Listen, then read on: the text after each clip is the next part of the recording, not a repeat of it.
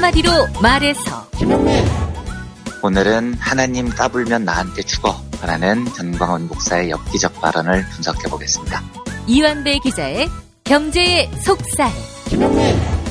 오늘도 어제에 이어서 니코스 카잔차키스의 장편 소설 최후의 유혹 함께하겠습니다. 정선태 교수의 오늘을 읽는 책. 김장환 목사가 수도 침례신학교 교장을 한 때가 있었는데 그때 이 학교 다니면서 사법연수원에서 공부했던 전도사가 있었습니다. 그가 바로 황교안 전도사입니다. 자, 황교안 전도사 지금 제1야당 대표가 돼가지고 제1야당이 지금 곤경에 처하고 말았어요. 자, 그 이야기를 좀 다뤄보겠습니다. 김용민 브리핑 잠시 후 시작합니다.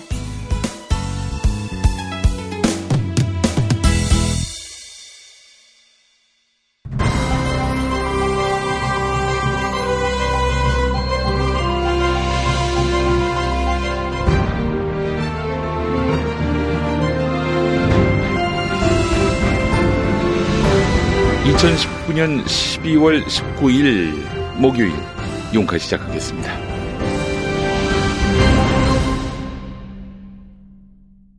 막가는 황교안 그의 계산 속은 이런 제목으로 용카 첫 번째 섹션 시작하겠습니다. 자, 광고부터 함께 하실까요?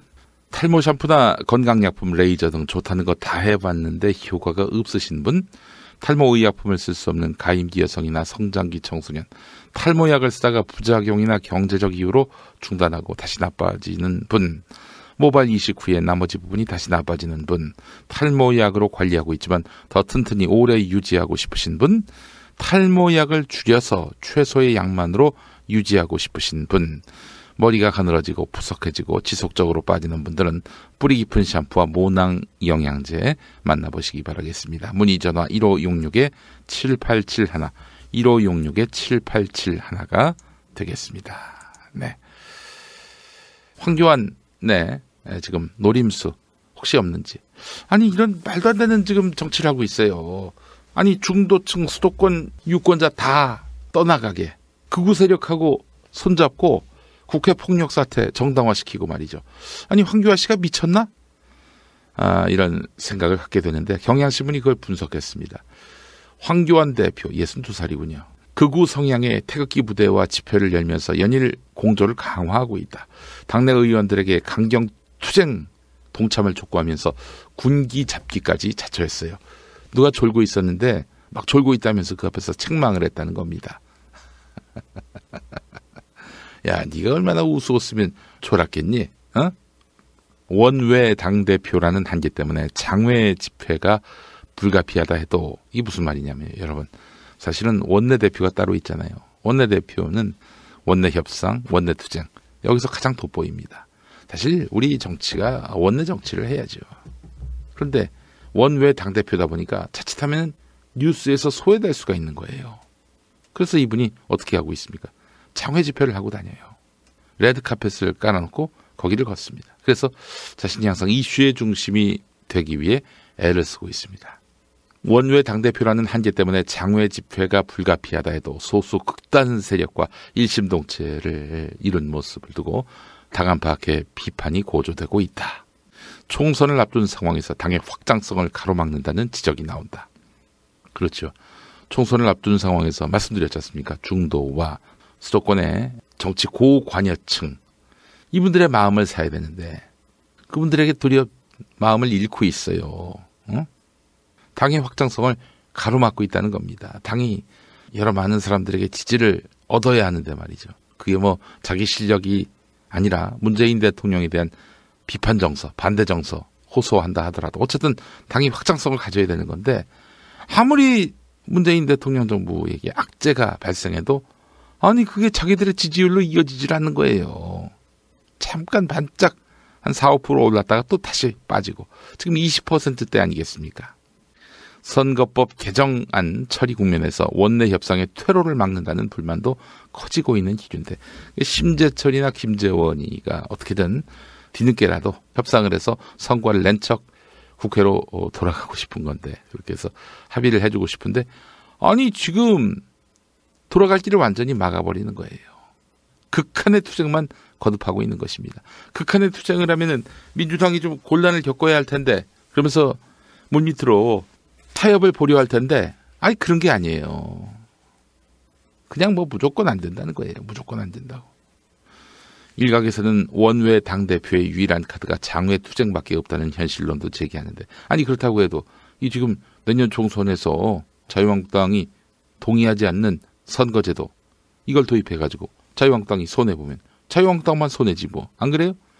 국민들이 비난한다 하더라도 자유한국당 편 들어줄 마음이 없는 상황에서, 그렇다면 이런 여론을, 차가운 반응을 염두에 두고 퇴로를 열어둬야 되는 거 아닙니까? 퇴로 다 막아놓고 옥쇄투쟁을 하고 있어요. 자, 게다가 또 문희상 국회의장을 직함 없이 거론하면서 문희상 선거구 주민들은 핫바지인 줄 아는가, 또 여야 4더하기1 협의체를 두고 투표권을 훔치는 도둑놈들이라고 했어요. 이 막말까지. 정치권은 황교안 대표의 행보에 석연치 않은 시선을 보내고 있다. 황 대표의 행보가 패스트트랙 이후를 보는 것 아닌가 하는 관측이 대표적이다. 최근 당내에서 제기된 총선용 위성정당 창당론도 태극기 세력을 대상으로 삼은 것이란 해석이 있다. 원내 기반이 약한 황교안 대표로서는 차라리 외부에서 확실한 우군을 확보한다는 의미도 빼놓을 수 없다. 이게 무슨 얘기냐? 여러분, 일단 황교안도 연동형이 아니라 준연동형이 아니라 준준연동형이라 하더라도 그래도 자유한국당으로는 만족 못하는 친박 성향의 좀 더 뚜렷한 보수색을 가진 그런 정당의 출현을 바라고 있단 말이죠. 그래서 위성정당, 그러니까 이제 말하자면 괴뢰정당을 만들어가지고 지역구는 자유한국당 찍고 비례대표는 이 괴뢰정당을 찍게 만드는 거예요. 기존 정당을 찍었다가는 사표가 될 수 있으니 비례대표는 딴 정당 찍어야지. 이 정서에 호소하는 거 아니에요. 그렇지 않습니까? 사실 정의당도 그 덕을 보려고 하는 거 아닙니까? 지역구는 민주당 찍고 그래 비례대표는 정의당 찍자. 이런 정서가 있다는 점을 감안해서 지금 전략을 짜고 있는 거 아닙니까? 자유한국당도 역발상을 하는 거예요. 지역구는 자유한국당 찍고 비례대표는 이 정당 찍으시라 하면서 이 괴뢰정당을 만든다는 거죠. 이 극우 세력들은 유승민 등 새로운 보수당하고는 손 못 잡겠다는 거 아닙니까? 그런 사람들을 위해서 자유한국당이 우리 공화당이 아닌 괴뢰정당을 하나 만들어가지고 이렇게 두고 새로운 보수당은 자유한국당에 끌어들여가지고 그렇게 해서 자유한국당하고 새로운 보수당의 통합 보수정당을 만들고 극우 정당을 따로 만들어가지고 그걸 괴뢰정당으로 만들어서 여러분 지역구는 자유한국당 플러스 새로운 보수당에다 찍어주시고 그리고 비례대표는 저희들이 이번에 만드는 괴뢰정당에다가 찍어주세요. 이런 식으로 지금 머리를 굴리고 있는 것이 아닌가 하는 생각이 드는데 이러면은 누가 반발할 것인가? 바로 빤스가 반발할 겁니다. 빤스가 사실 그걸 노리고 있거든요. 기독자유당. 그러니까 지역구는 자유한국당 찍고 비례대표는 우리 기독자유당 찍어달라. 이렇게 지금 생각하고 있는 것 같은데 아니 이렇게 또 자유한국당이 괴뢰정당을 만든다면은 빤스가 빅엿을 먹는 거 아닙니까? 물론 이제 앞으로 또 빤스가 어떻게 목리를 부리느냐에 따라서 도리어 이제 기독자유당을 그 괴뢰정당으로 만들어가지고 아니 그 기독자유당 베이스에서 그런 자유한국당의 괴뢰정당을 만들어가지고 비례대표 투표는 전광훈한테 하세요. 이렇게 말할 수 있지 않겠는가. 제가 지금 머리를 굴린 거예요. 여러분 제 관측 어떻게 보십니까? 김용민의 이 추정 소설 어때요? 자 그래서 말이죠. 예, 이런 식으로 지금 꼼수를 쓰고 있는 것 아닌가. 그래서 극우 세력을 규합하기 위해서 황교안이 막가파 정치를 하고 있는 것 아닌가 하는 그런 생각이 드는데 말이죠. 하지만 태극기 부대와의 결탁은 득보다는 실이 더 클 것이라는 지적이 나오는데 국회 태극기 집회만 봐도 대부분 60에서 70대 고령층이 참가해서 세대 확장성을 갖추지 못했다는 한계를 드러냈다고 하는데 에이 경향신문 왜 이래 선수끼리 아니 이 사람들이 지금 30대 40대한테 지지받는 정치를 하려고 하고 있습니까? 이른바 집토끼만 잘 잡으면 된다 이렇게 생각하고 있는 겁니다. 근데 말이죠 여러분 황교안이 무리수를 둘 때는 그 사람이 있는 것 같아요. 지금 그 사람 그림자가 보입니다. 제 눈에는.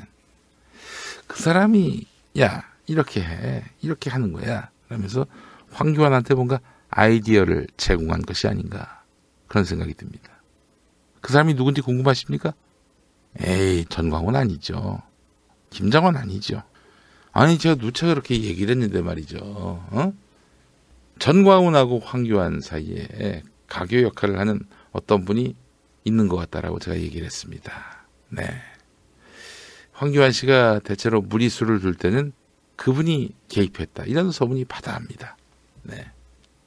황교안의 의회박 정치 그 배경을 한번 살펴봤습니다. 자, 이런 가운데 지금 더불어민주당과 자유한국당을 뺀 야당 사이에 석패율 관련한 지금 공방이 벌어지고 있습니다. 한겨레 분석을 한번 보겠습니다. 한겨레는 기본적으로 석패율 받아들여야 한다 이런 입장이에요. 석패율제는 뭐 여러분 잘 아시다시피 지역구에서 아깝게 낙선한 후보자를 당선자 대비 득표율이 높은 순서로 권역에서 한 명씩 구제해서 비례대표로 당선시키는 제도인데요.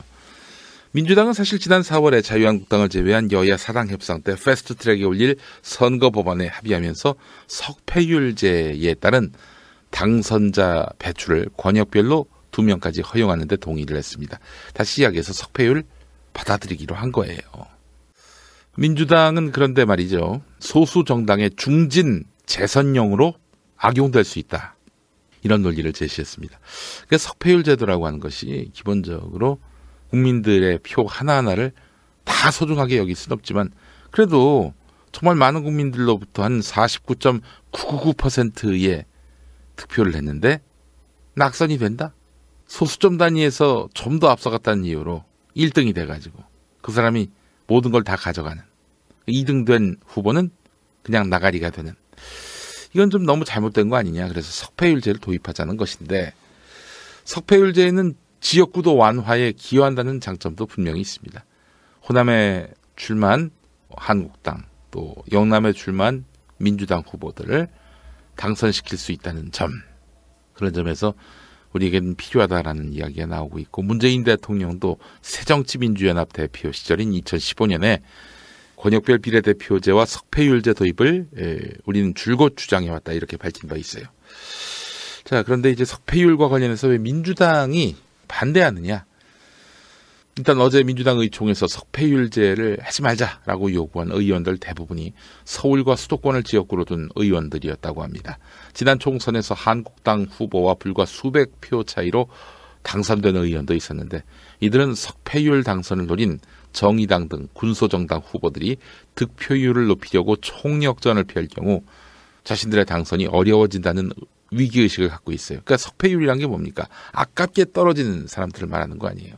근데 정말 아깝게 떨어졌던 진보정당 후보들이 가열차게 열심히 선거운동해가지고 행여나 지역구에선 떨어져도 석패율 제도에 의해서 당선되려 한다? 그러면은 그 득표율을 높여야 되는 건데 지역구 선거에서 굉장히 애먹을 거란 말이죠. 정의당하고만 붙는 게 아니라 이제 문제는 자유한국당 후보와 붙는데 정의당 후보가 맹렬하게 선거운동을 벌여가지고 그래서 정의당으로 표가 넘어가면은 민주당 후보는 위태로워진다는 것이죠. 그래서 석패율 당선을 노린 정의당 등 군소정당 후보들이 득표율을 높이려고 총력전을 펼 수도 있다. 이렇게 되면 민주당 후보들의 당선이 어려워진다. 이런 위기의식을 갖고 있다고 한겨레가 전하고 있어요. 가뜩이나 자유한국당과 박빙인 지역구에서 정의당이 후보를 내서 5% 득표율을 가져가면 당선이 어렵다. 이런 불만인 건데요.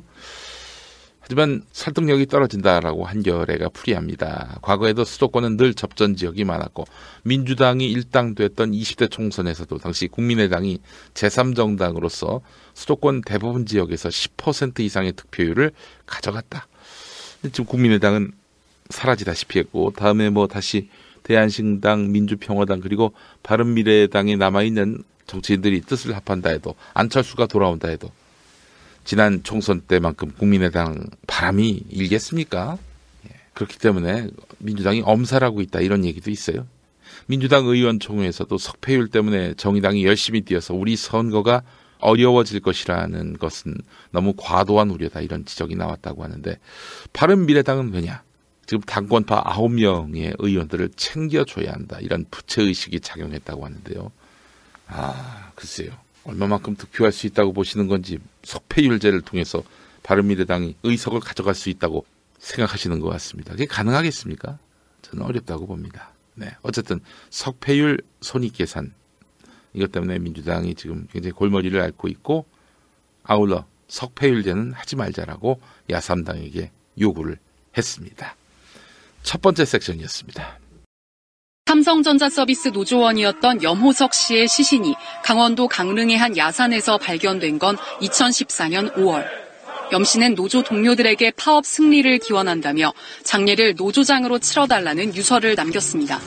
하지만 염 씨의 유언은 지켜지지 못했습니다. 동료 노조원들이 병원을 지키고 있는 와중. 그런데 시신 안치 다음 날 한 통의 112 신고가 접수됐습니다. 삼성전자 서비스 노조원들에게 감금돼 의료원 밖으로 못 나가고 있다는 내용입니다. 감금돼 있지 않은데도 감금됐다고 허위 신고한 것. 경찰은 즉시 장례식장에 경력을 투입해 노조원들을 제압했습니다. 그 사이 시신은 염 씨의 고향인 부산으로 빼돌려졌고 노조장은 결국 무산됐습니다. 그런데 이 신고에 경찰의 사주가 있었던 것으로 확인됐습니다. 양산경찰서 정보과장 A씨가 염 씨의 부친인 지인 이모 씨에게 거짓 신고를 시킨 겁니다. 그런데 이 허위 신고를 사주한 사람은 바로 경찰. 삼성 측의 사주를 받고 노조원 몰래 신속히 화장할 수 있게 도와줬다는 겁니다. 검찰은 그 대가로 삼성 돈 1,000만 원을 나눠받은 양산경찰서 정보과장 A씨와 부하 직원 B씨를 불구속 기소했습니다. 삼성으로부터 사주를 받은 것. 삼성은 왜 서둘렀을까? 삼성은 파장을 우려해 염 씨의 장례를 노조장이 아닌 가족장으로 신속히 치르도록 유족을 집요하게 설득했습니다. 삼성 측이 아버지 염모 씨를 돈으로 회유해 가족장을 치르게 한 겁니다. 삼성 측은 염호석 씨의 시신이 발견된 다음 날 아버지 염 씨에게 돈으로 해결하자고 제안했습니다. 합의 조건은 위로금 6억 원, 3억 원은 바로 주고 나머지는 가족장을 치르면 주기로 했습니다. 돈을 받은 염 씨는 합의 당일 경찰을 동원해 노조원이 지키던 빈소에서 아들의 시신을 빼돌렸고 이틀 뒤 화장했습니다. 이 장례식을 방해한 혐의로 기소된 노조원의 재판에서 증인으로 출석한 염 씨는 삼성 돈을 받지 않았다고 거짓 증언했습니다. 그러나 염호석 씨의 아버지는 거짓말을 했던 터. 화장장에서 염호석 씨의 유고를 들고 나오는 아버지에게 노조원이 던진 말. 호석이가 보고 있는데 아버지, 네가 인간인가? 호석이가 보고 있는데 아버지! 와 지금 인간이가! 나라. 너도 형님이 뭐 일하겠나? 야, 너가 형님이 일하겠냐고? 지난 4월 검찰 소환 조사에서 염 씨는 결국 돈을 받은 사실을 실토했습니다. 경찰도 염호석 씨의 아버지도 이 막장 드라마에서는 조연.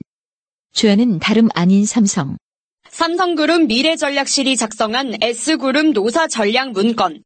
계열사들의 노조 설립 시도를 와해하기 위한 그룹 차원의 대응 전략이 담겼는데 지난 2013년 처음 폭로됐습니다. 너무나 충격적인 사실들이 드러나는데 한마디로 정리하면 무노조를 위한 완전 범죄 계획서라고 해야 할 내용들입니다. 이완배 민중의 소리 기자. 노동자분들이 삼성 안에서 노조를 만든다는 게 정말 쉬운 일이 아니었고요. 우리에게도 노조가 생겼구나. 노동자분들 되게 감동하고 그런 장면이 기억이 납니다. 예. 근데 문제는 뭐냐면 노조가 설립되자마자 삼성의 악랄한 노동 탄압이 시작이 됩니다. 이때 삼성이 만든 노조 파괴 문건이 발견됐는데요. 문건에 이렇게 적혀 있어요. 노조에 차업하면 일거리 주지 마라.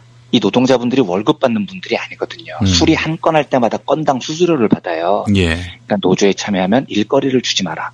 그리고 협력업체들 폐업한다고 협박해라. 내근 조합원은 무조건 외근으로 돌려라. 조합원들에게 욕설과 폭력을 가하라. 법정 공휴일인데 안 나오면, 법정 공휴일은 그냥 쉬는 거잖아요. 그런데 안 나오면 휴가원을 안 냈다고 결근 처리해라. 이런 악랄한 문건으로 조합원들을 탄압을 합니다. 이런 그룹 차원의 탄압 속에서 노조원 염호석 씨 등 2명은 극단적 선택을 하기도 했습니다. 그 염호석 열사께서 정동진의 서생을 마감하셨는데요. 살아생전에 그 열사께서 참 정동진을 자주 가고 싶어 하셨다고 해요. 그 이유가 정동진에서 해가 떠오르는데 해가 모든 이들에게 공평하게 떠오르니까 그래서 정동진을 참 좋아하셨다고 하더라고요. 아, 나 혼자구나. 벽이 있으면은 계속 부딪히는 느낌이었어. 만 18세가 되면 보육원을 나와 자립정착금 500만 원으로 자립해야 하는 아이들이 있습니다. 이들은 지원금으로 홀로 집을 구하고 학비와 생활비도 해결해야 합니다. 만 18세는 혼자서 모든 것을 책임지며 살아가기에는 아직 이른 나이입니다. 매일 벽에 부딪히며 살아간다는 보호종료 아동들. 누구보다 빨리 어른이 되어야만 하는 이들의 자립을 함께 해주세요. 아름다운 재단 18어른 캠페인. 어느덧 연말입니다. 이맘때면 친구들을 만나거나 가족들이 모여 한 해를 마무리하는 계획을 세우는 경우 많이 있죠. 올해 연말 소중한 사람과 함께할 수 있는 의미 있는 연극이 있어 소개합니다. 신촌 예기 아트 시어터에서 12월 28일, 29일 단 이틀 동안만 공연되는 연극 18어른입니다. 연극 18어른은 보육원을 퇴소한 배우 박도령 씨가 자신의 경험을 담아 직접 시나리오를 썼습니다. 당사자가 아니라면 알 수 없었던 보육원 안과 밖의 이야기를 관객과 함께 나누는 토크 콘서트와 공연도 준비되어 있다고 하니 연극 18어른과 함께 따뜻한 연말을 준비해보시면 좋을 것 같습니다.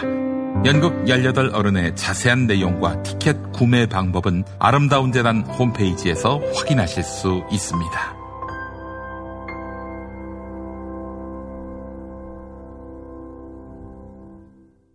안정적으로 정제된 유황과 제주도산 마유를 원료로 사용하는 디아페비노. 유황의 살균 효과로 습진이나 가려움증, 땀띠, 여드름 등 피부 트러블에 좋습니다. 유황 온천에 다녀온 듯 점차 피부가 보들보들해지는 효과 느껴보세요. 세안만이 아닌 샤워 때도 꼭 사용해 보시기 바랍니다. 몸이 건조해지시는 부모님께 선물하셔도 정말 좋습니다. 검색창에 디아페비노 검색해 주세요. 남성 청결제 TSO. 사타구니 가려움, 겨드랑이 가려움, 피부 문제로 고민인 남성분들께 강력 추천합니다. 특허 기반 조성물로 미국 FDA의 의약 외품 등록까지 마친 정말 안전한 무자극 남성 청결제와 수딩 크림 TSO입니다. 얼마나 안전하냐면 성인 남성뿐 아니라 피부 자극에 민감한 남자 어린이도 안심하고 사용할 수 있습니다. 배국 같은 사타구니 TSO가 도와드립니다. 지금 김용민닷컴에서 압도적 최저가로 만나보세요.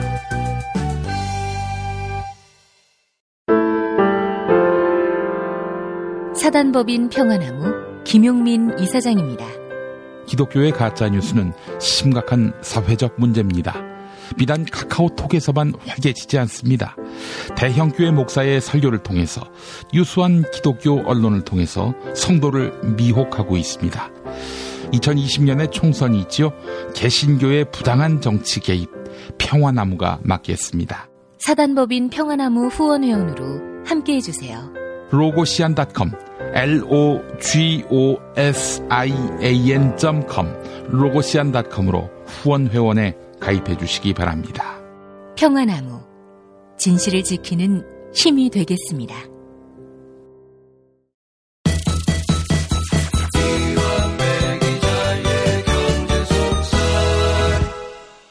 민중의 소리 이완배 기자 함께하겠습니다. 이완배 기자님. 네, 안녕하십니까. 네, 자 오늘 어떤 이야기 해볼까요?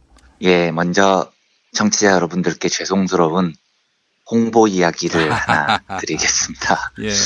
예, 가급적 제 개인이 관여된 일은 프로젝트건 홍보하지 않는다는 게 원칙인데. 아이고, 별 말씀을요. 근데 면목 없이 제 지인의 사적인 일, 게다가 정치인의 일을 홍보를 하게 됐습니다. 네. 넓은 마음으로 용서해 주시기를 먼저 간절히 부탁드립니다. 예. 윤영찬 전 국민소통 수석이 북콘서트 출판 기념회를 연답니다.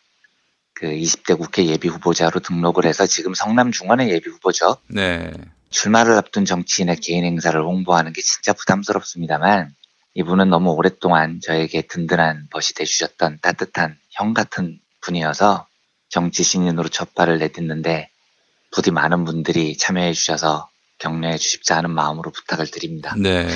이것도 좀 웃긴 이야기인데 제가 그 북콘서트에서 한 30분 정도 사회를 봐요. 여보세요.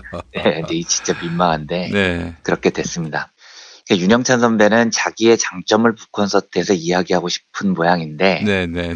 저한테 사회를 봐달라고 그러길래 제가 대뜸 그랬습니다. 네. 각오는 돼 있겠죠? 아니, 제가 좋은 이야기 안 합니다. 이랬더니 2초쯤 뜸을 들이다가 뭐 괜찮아 이러더라고요. 그래서 제가 속으로 살짝 망설였죠. 후회했죠? 이렇게 웃었습니다. 예. 후회하셨을 거예요. 예.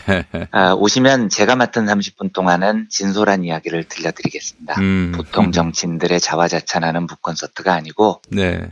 인간 윤영찬의 진실을 알려드리는 대화를 해볼까 합니다. 근데 그럼에도 불구하고 내가 윤영찬 따위의 북콘서트를 가야 되냐 도저히 안 땡긴다 하시는 분들이 당연히 있으시죠. 그런 분들을 위해서 안내를 드립니다. 그날 북콘서트에 무려 임종석 전 청와대 비서실장이 오십니다. 그러니까 이게 약간 백화점에서 세일하는데 본 상품보다 경품이 더 비싼 그런 경우잖아요. 예. 아무튼 윤영찬 북콘서트에 오시면 임종석 실장을 뵐 수가 있습니다. 12월 28일 토요일이고요. 오후 3시입니다. 성남종합스포츠센터. 성남시 중원구 성남동 3110에 있다고 하더라고요. 네네. 모란역과 수진역 사이고요. 중원구민뿐 아니고 모든 분들께 열린 공간이니까 부디 많은 분들이 오셔서 정치신인 윤영찬의 새로운 출발을 격려해 주시기를 부탁드립니다. 예, 알겠습니다.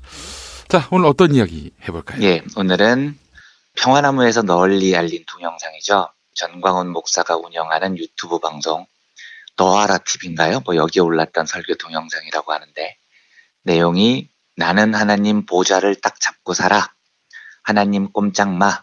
하나님 까불면 나한테 죽어. 내가 이렇게 하나님하고 친하단 말이야. 친해. 이랬다는 발언을 분석을 해보겠습니다. 먼저 이 분야의 전문가이신 김용민 PD님의 소감을 들어보겠습니다. 어떠셨습니까? 네. 아니, 저는 이 사고 칠 줄 알았어요. 예. 이 사람은 이제 스스로 막 발언하면서 에스컬레이팅이 되면은 자기가 나중에 후회할, 주워 담고 싶을 발언까지 다 쏟아내거든요.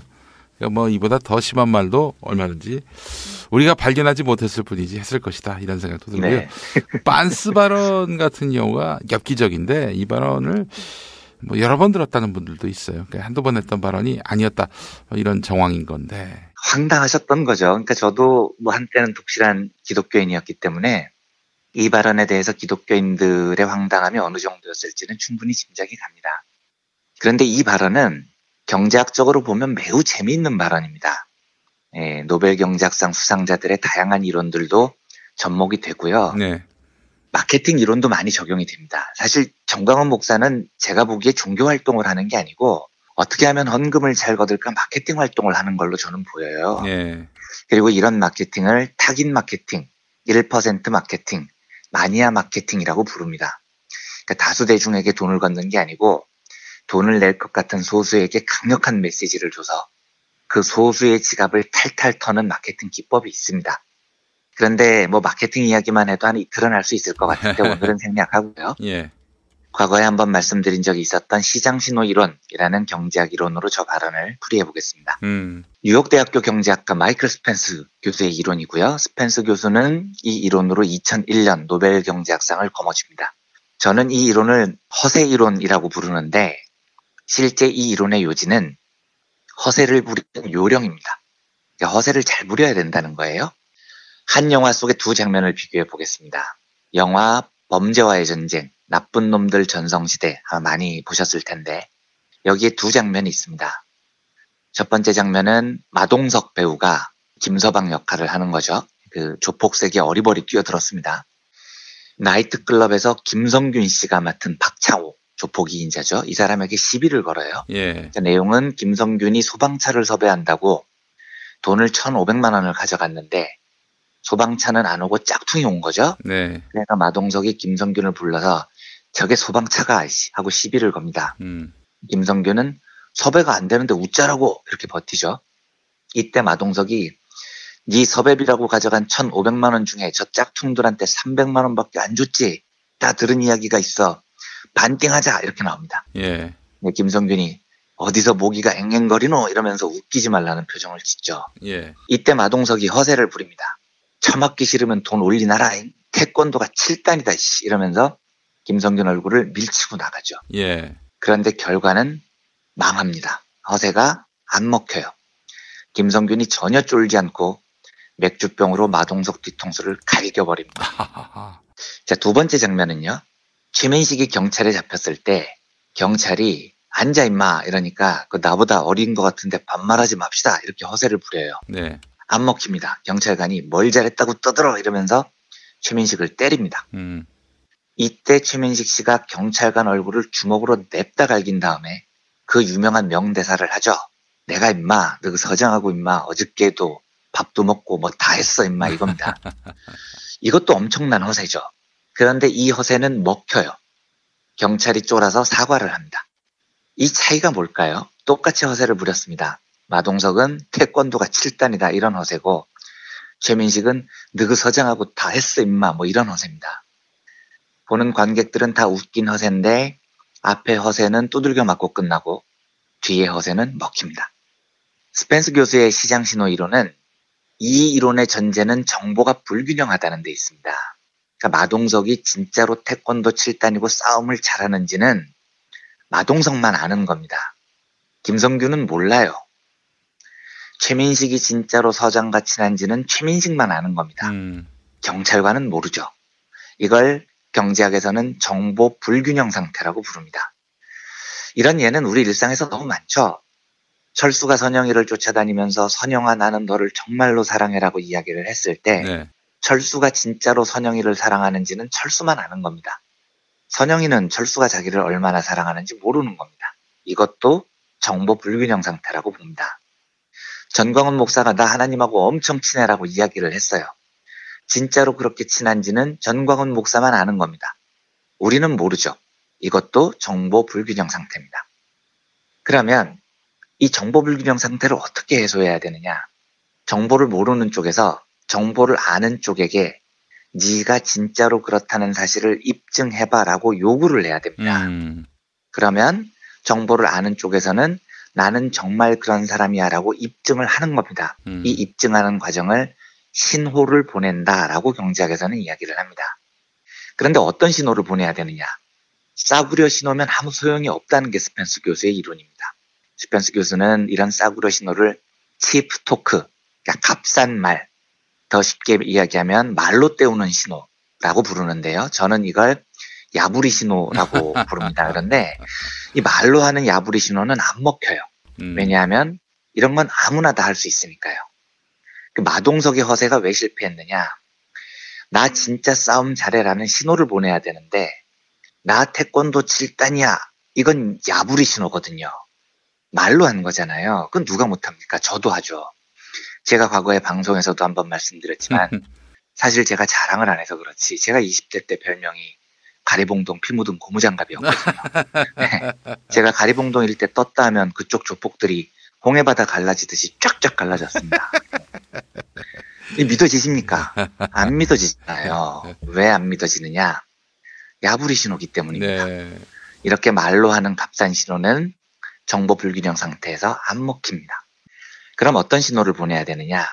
나만이 할 수 있는 신호, 그리고 대가가 엄청 큰 위험한 신호를 보내야 됩니다. 스펜스 교수는 이걸 비싼 신호, 코스틀리 시그널이라고 부르는데 예를 들면 최민식 씨가 내가 임마, 너그 서장하고 임마, 이건 야부리예요. 이것만 했으면 안 먹혔던 겁니다. 그런데 이 야부리를 하기 전에 경찰관을 주먹으로 냅다 한 대 갈겨버리죠. 경찰관 폭행입니다. 공무집행방해 중범죄예요. 이게 중요한 신호가 됩니다. 만약에 최민식이 진짜로 경찰서장하고 친하지 않으면 이런 짓은 엿되는 거거든요. 네. 이런 게 값비싼 신호라는 겁니다. 이런 신호를 보면 경찰관이 쫄아요. 아, 쟤 진짜 뭐가 있지 않고는 경찰관을 때릴 수 없어. 이렇게 신호를 받아들이는 겁니다. 동물 세계에서도 이런 신호 주고받기 과정이 있습니다. 경제학자들이 많이 드는 예가 아프리카 가젤인데 사자가 사냥을 시작하면 가젤 중에 한 놈이 도망을 안 치고 껑충껑충 50cm 이상 제자리 뛰기를 한다는 겁니다. 미친 짓이죠. 이러면 사자 눈에 열나 잘 뛰고 체력도 고갈이 돼요. 그런데 신기하게도 사자는 그런 가젤을 쫓지 않습니다. 지나쳐버려요. 그리고 다른 놈을 쫓아요. 이 왜냐면 사실 제자리 뛰기를 한 가젤은 무리 중에서 제일 빠른 가젤이었던 겁니다. 그런데 이 가젤이 진짜 답답한 건 내가 정말 빠른데 사자가 이걸 모른다는 데 있죠. 사자가 그걸 알면 자기를 안 쫓아올 텐데요. 이렇게 정보 불균형 상태에서 사자한테 내가 진짜 빠른 가젤이니 쫓아와봐야 소용없어라는 신호를 주고 싶은 겁니다. 그런데 이때 신호를 준답시고 사자한테 말로 야, 내가 가젤계의 우샤인 볼트야. 아무리 얘기를 해봐야 소용이 없어요. 이건 야부리 신호니까요. 어떻게 신호를 줘야 되느냐. 목숨을 건 허세를 부려야 되는 겁니다. 그러면 상대가 믿어요. 야, 제가 뭐가 있으니까 저렇겠지. 라고 생각을 하는 겁니다. 제가 전광훈 목사 발언이 진짜 웃겼던 게요. 아까 말씀해 주셨지만 빤스를 내려라 발언 있잖아요. 이 경우는 전광훈이 정보가 없고 신도들이 정보가 있는 경우입니다. 신도들이 전광훈한테 목사님 사랑합니다, 사랑합니다 이러는데 사실 진짜로 사랑하는지는 신도들만 아는 거고요. 전광훈은 모르죠. 상대가 나를 얼마나 사랑하는지. 그러니까 전광훈 쪽에서 신호를 요구하는 겁니다. 어떤 신호냐? 당신 나를 정말로 사랑한다면 빤스를 내려라 라는 신호를 요구를 하는 겁니다. 그리고 신호를 요구하는 쪽은 이 정도 강력한 신호를 요구하는 게 사실 맞아요. 신호는 이렇게 강력한 신호여야 믿을 수 있는 거거든요. 목사님 사랑해요 이런 말로 하는 신호는 믿을 게 못 된다는 겁니다. 그런데 하나님과 전광훈의 관계를 신도들한테 설명하는 건 이제 정반대 상황이 된 겁니다. 전광훈은 정보를 독점하고 있어요. 반면에 신도들이 정보가 없는 거죠. 그러니까 전광훈이 하나님과 정말로 친한지 안 친한지는 전광훈만 알고 있는 겁니다. 신도들은 모르죠. 하나님이 전광훈을 얼마나 예뻐하는지요. 그러면 전광훈이 신도들에게 나 하나님과 진짜 친해라는 신호를 보내줘야 될 거 아닙니까? 이 신호를 줄 때 야부리로 주면 안 되는 겁니다. 정말로 자기가 할 수 있는 강력한 신호, 목숨을 건 신호 이런 걸 보내야 됩니다. 예를 들면 최소한 기적 한 서너 개 정도는 보여줘야 돼요. 예, 모세처럼 홍해를 반으로 가르지는 못해도 최소한 콜라겐 정도는 허공에 띄우고 콜라겐을 반으로 쪼개주는 정도는 해야 강력한 신호가 됩니다. 그런데 전광훈 목사는 그걸 못하고 지금 주둥이로만 때우고 있잖아요. 하나님 나한테 죽어 뭐 이런 식으로요. 이걸 누가 믿겠습니까? 전광훈 팬들도 실드가 안 되는 값싼 야부리 신호만 지금 계속 보내고 있는 겁니다. 시장신호 이론의 핵심은 이런 겁니다. 가젤이 왜 사자 앞에서 제자리 뛰기를 할까요? 물론 내가 진짜 빠르다는 신호를 주기 위해서 목숨을 거는 건데 그 짓을 할 수 있는 가젤은 진짜로 빠르기 때문입니다. 안 빠른 가젤은 그런 목숨을 건 허세를 못 부리죠. 그러니까 실력이 있기 때문에 목숨을 건 허세를 부릴 수 있는 거라고요. 최민식 씨가 왜 경찰관을 냅다 갈겼겠습니까? 최민식 씨는 진짜로 서장하고 친했기 때문입니다. 이런 실력이 있으니까 경찰관을 폭행하는 강력한 신호를 보낼 수 있죠. 반면에 강력한 신호를 못 보내고 계속 말로 야부리를 터는 신호 터는 애들이 있죠. 왜 강력한 신호를 못 보내냐면 실력이 없기 때문입니다. 마동석이 왜 김성균을 그 자리에서 먼저 패지 않았을까요? 태권도가 7단인데요. 실제로 마동석의 싸움 실력은 김성균을 이기지 못했기 때문인 겁니다. 그러니까 말로 때우는 거죠. 무슨 이야기를 드리고 싶냐면 전광훈 목사가 왜 계속해서 저렇게 말로 허세를 부릴까요? 하나님하고 안 친하기 때문입니다. 하나님하고 진짜 친한 실력이 있으면 저렇게 야부리로 안 때워요. 훨씬 강력한 신호를 보내죠. 그런 신호를 보낸 실력이 없는데 야부리만으로 사람을 속이려고 하니까 야부리만 계속해서 세지고 있는 겁니다. 어제 평화나무가 공개한 전광훈 목사 새 설교를 보니까 지도 쫄렸는지 변명이랍시고 늘어놓은 소리가 사실은 내가 하나님하고 장난친 거다 이런 소리를 했다던데 이것도 허세죠. 그만큼 자기가 하나님하고 친하다는 허세인데 제가 장담하는데 전광훈 목사는 하나님 근처에도 가본 적이 없습니다. 이거 어떻게 장담하냐고요? 아직도 말로만 허세를 떨고 있잖아요. 강력한 신호를 보낼 능력이 없으니까 야부리 신호만 보내고 있는 겁니다. 시장신호 이론을 배운 저로서는 저런 야부리 신호는 절대 믿을 수 없죠.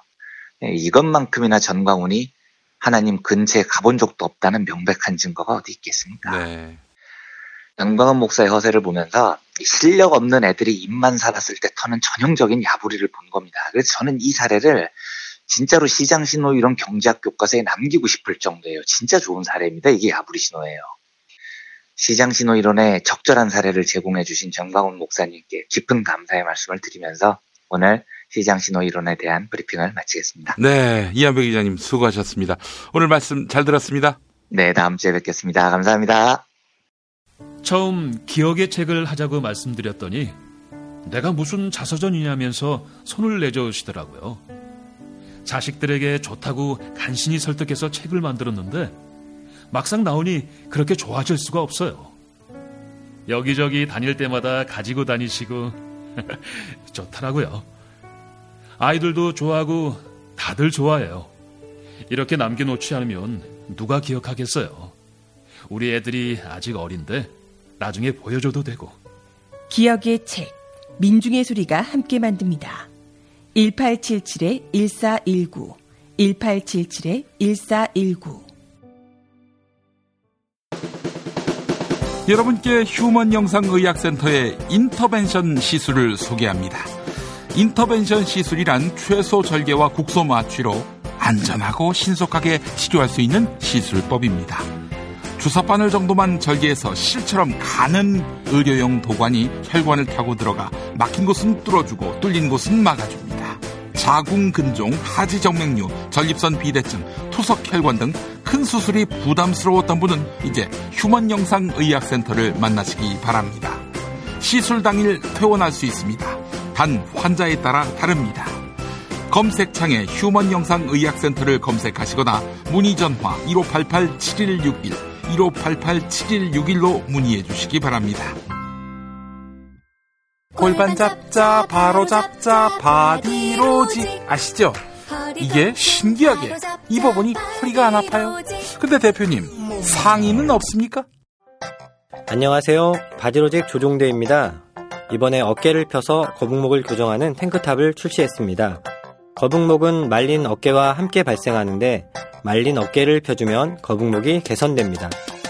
역시 바디로직. 이제 골반, 허리, 거북목까지 완벽합니다. 여러분, 말이 필요 없습니다. 검색창에 바디로직 탱크탑. 지난 10년간 매달 20만 원씩 꼬박꼬박 보험 넣은 김호구 씨. 40줄에 처음 병원 신세를 졌는데 과연 그 보장 금액은? 꼴랑 100만 원이요. 왜 이렇게 실망스러운 겁니까? 제가 뭘 잘못한 겁니까? 보험 손해보지 마세요. 최고의 전문가들이 본인에게 가장 적합한 보험으로 맞춤형 리모델링 해드립니다. 지금 바로 마이보험 체크하세요. 검색창에 마이보험 체크.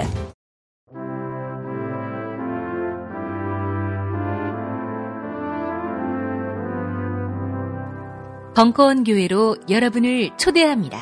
모든 불의와 억압에 함께 분노하며 연대하기를, 다른 사람들의 슬픔과 아픔을 함께 공감하며 우리가 더욱더 난민들과 비정규직 노동자들을 위해서, 이 땅에 소외된 모든 사람들을 위해서 그들에게 더 다가가야 된다는 것을 깨달았습니다.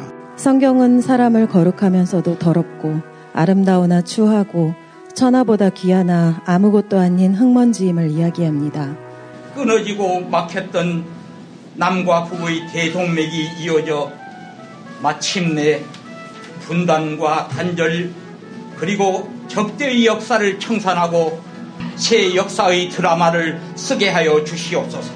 매주 일요일 아침 11시, 매주 수요일 저녁 7시 반, 서울 마포구 월드컵 북로 오갓길 8-15 지하 1층 벙커원 교회에서 뵙겠습니다. 벙커원 교회는 사람을 해방시키는 교회가 되어야 합니다. 그렇게 못할 것 같으면 문 닫아야 합니다. 벙커원 교회의 예배는 유튜브 김용민 TV와 팟캐스트 김용민 브리핑을 통해 보고 들으실 수 있습니다.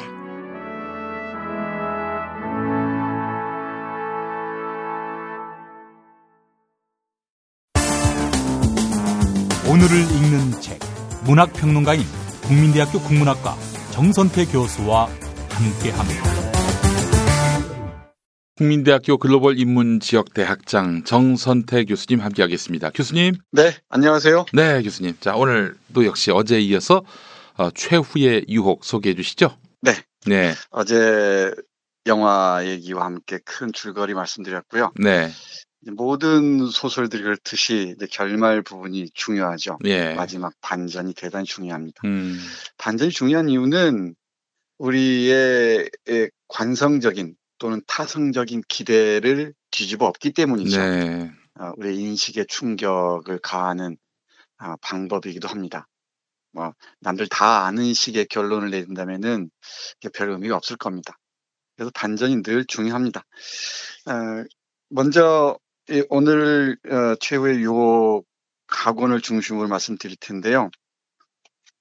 여러 가지 말씀드리고 싶습니다만은 예수의 생애를 대략 800페이지 정도로 기술한 책을 읽는다는 게 쉬운 일은 아닙니다. 네. 그리고 니코스 카잔차키스라는 작가가 대단히 지적인 작가예요. 그러니까 철학적인 이해 수준도 대단히 높은 편이고요. 종교에 대한 그 사유도 만만치가 않습니다. 그래서 문장들도 상당히 그 지적인 문장들이 많고 표현들도 의미 있는 그 표현들이 적지 않아서 빨리빨리 읽을 수 있는 소설이 아닙니다. 천천히 음미하면서 읽는 게 좋은 그런 성격의 책입니다. 네, 이런 책들 천천히 읽다 보면은 빛나는 문장이랄까 표현들이 참 많습니다. 이런 그 책 읽다가 좋은 문장들이 눈에 띄면은 간단하게 메모도 해놓고 그러지 않습니까? 네. 또는 몇 줄 인용도 해놓고 나중에 그게 글 쓰는데 많이 도움이 되죠. 이 소설이 그렇습니다. 곳곳에 이런 문장들이 많이 있는데 네. 예를 들면은 이 필립보의 소개로 예수의 제자가 되는 그 나타나엘이라는 친구가 있어요. 키다리에다가 이 사람이 구두장이였죠. 네. 근데 구두장이가 예수를 찾아왔는데 우리 예수가 하는 말 들어보십시오. 당신은 다른 모든 사람을 위해 신발을 만들지만 자신은 맨발이로군요. 이거 뒤통수를 팍 치지 않습니까? 그러니까 모든 사람들을 위해서 신발을 만드는 사람이 정작 자신은 맨발이다. 네. 이런 문장들이 저한테는 아주 강하게 와닿습니다. 그리고 이런 표현들도 있어요. 예를 들면은 우리 예수가 1권 마지막 부분에서 광야에서 유혹을 뿌리치고 난 다음에 조금 뭐랄까요, 좀 강하게 나오기 시작하는데 이런 표현들을 보세요. 광야 이후에는 이런 표현을 쓰기 시작합니다. 사랑은 불길이 지나간 다음에 찾아옵니다. 먼저 세상은 잿더미가 되고 그런 다음에 하느님은 새로운 포도밭을 가꾸실 테니까요. 잿더미보다 훌륭한 비료는 없습니다. 이런 표현들도 참 오랫동안 기억에 남을 것 같습니다. 네. 그 전에는 광야 체험 이전에는 유다에게 매번 당하잖아요. 언제까지 사랑 타령이냐. 자꾸 이 타박을 듣는데 이 광야의 고독의 시간 이후에는 이렇게 강렬한 표현들을 쏟아놓습니다. 네. 사랑은 불길이 지나간 다음에 찾아온다. 먼저 세상은 잿더미가 되고 그런 다음에 하느님은 새로운 포도밭을 가꾸실 것이다. 잿더미보다 훌륭한 비료는 없다. 네. 이 문장은 오랫동안 기억이 남을 것 같습니다. 또 하나 같은 연장선상에서 이런 문장들도 눈에 확 들어옵니다. 네. 새로운 세계를 심기 위해서는 지금의 세계를 뿌리까지 파괴해야 한다고 그는 생각했다. 이런 문장들. 네. 흔히 안정 속의 개혁 이런 얘기 하잖아요. 예. 갈등 없는 개혁. 언젠가 제가 말씀드렸습니다만은 이게 우리 도올 선생 표현을 빌자면 생구라입니다. 생구라. 예. 어떻게 안정 속의 개혁이라는 게 가능하겠습니까? 기존의 권력이나 이 자본들이 가만히 있겠습니까? 어떤 믿음에 관해서도 마찬가지죠. 레위를 비롯한 이 대사장 계급들, 그리고 가진 자들이 새로운 그 마음에 새기는 율법을 받아들이겠습니까? 어떤 상투적인 타성화된 율법에 기댈 뿐이죠. 이 광야 체험 이후에 우리 예수는 이렇게 센 말들을 하면서 자신의 사유들을 심화해 나가죠. 네, 그런 과정들이 쭉 이어지는데 제가 오늘 집중적으로 말씀드리고자 한 것은 첫 번째는 제자들의 모습이고요. 나머지 하나는 최후의 유혹에 관해서입니다. 첫 번째 이제 우리 김 PD도 제자를 키워보셔서 아시겠지만은 제자들이란 게 별로 믿을 게 못 됩니다. 잘 크고 나면은 다 지 잘난 멋에 잘 됐다 생각하죠. 네, 그리고 그렇습니다. 그걸 받아들이는 게 또 그게 선생의 예. 뭐 바람직한 모습이 아닌가 싶어요. 네. 언제까지 지품의 자식인 것처럼 제자를 끌어안고 자기의 손아귀에 쥐고 흔들려고 하는 그 모습도 꼴보기 꼴사납습니다. 제가 보기엔 그래요. 다닐 때, 가르칠 때 열심히 신나게 가르쳤으면은 당연히 놔주는 게 맞죠. 그런데 우리 예수의 제자들 보면은 조금 괘씸해요. 정말 괘씸합니다. 예수의 제자를 특별히 사도라고 하잖아요. 사도. 그러니까 네. 파견해서 가르치는 사람들이란 뜻일 텐데 우리 예수의 제자들은 잘 아시겠지만은 대부분이 뭐 보십시오. 이 구두장이거나 또는 어부이거나 또는 우리 유다 같은 사람 대장장이거나 금방 얘기했던 나타니엘 같은 사람 구두쟁이이거나 네. 또 우리의 문제아인 이 마테오 같은 경우는 세리. 세리 징세원이었죠. 네. 통행세를 걷는 징세원이었습니다. 이 소설에서 그 제자들의 캐릭터가 정말 흥미진진하게 잘 묘사돼 있어요. 특히 마테오 같은 경우는 자기가 세리였으니까 글을 알 거 아닙니까? 근데 이 세리가 워낙 부정적인 인상의 직업이었잖아요. 네. 냄새가 너무 많이 나는 거예요. 늘 기스로 된 펜을 가지고 자기는 율법도 알고 모세 오경도 아니까 예수의 전기를 쓰겠노라라고 얘기하는 그런 아주 흥미진진한 캐릭터로 등장합니다. 나타니엘도 그렇고요. 그리고 필리프는 양치기 아닙니까? 늘 자기는 양을 더 많이 갖고 싶다라고 얘기를 합니다.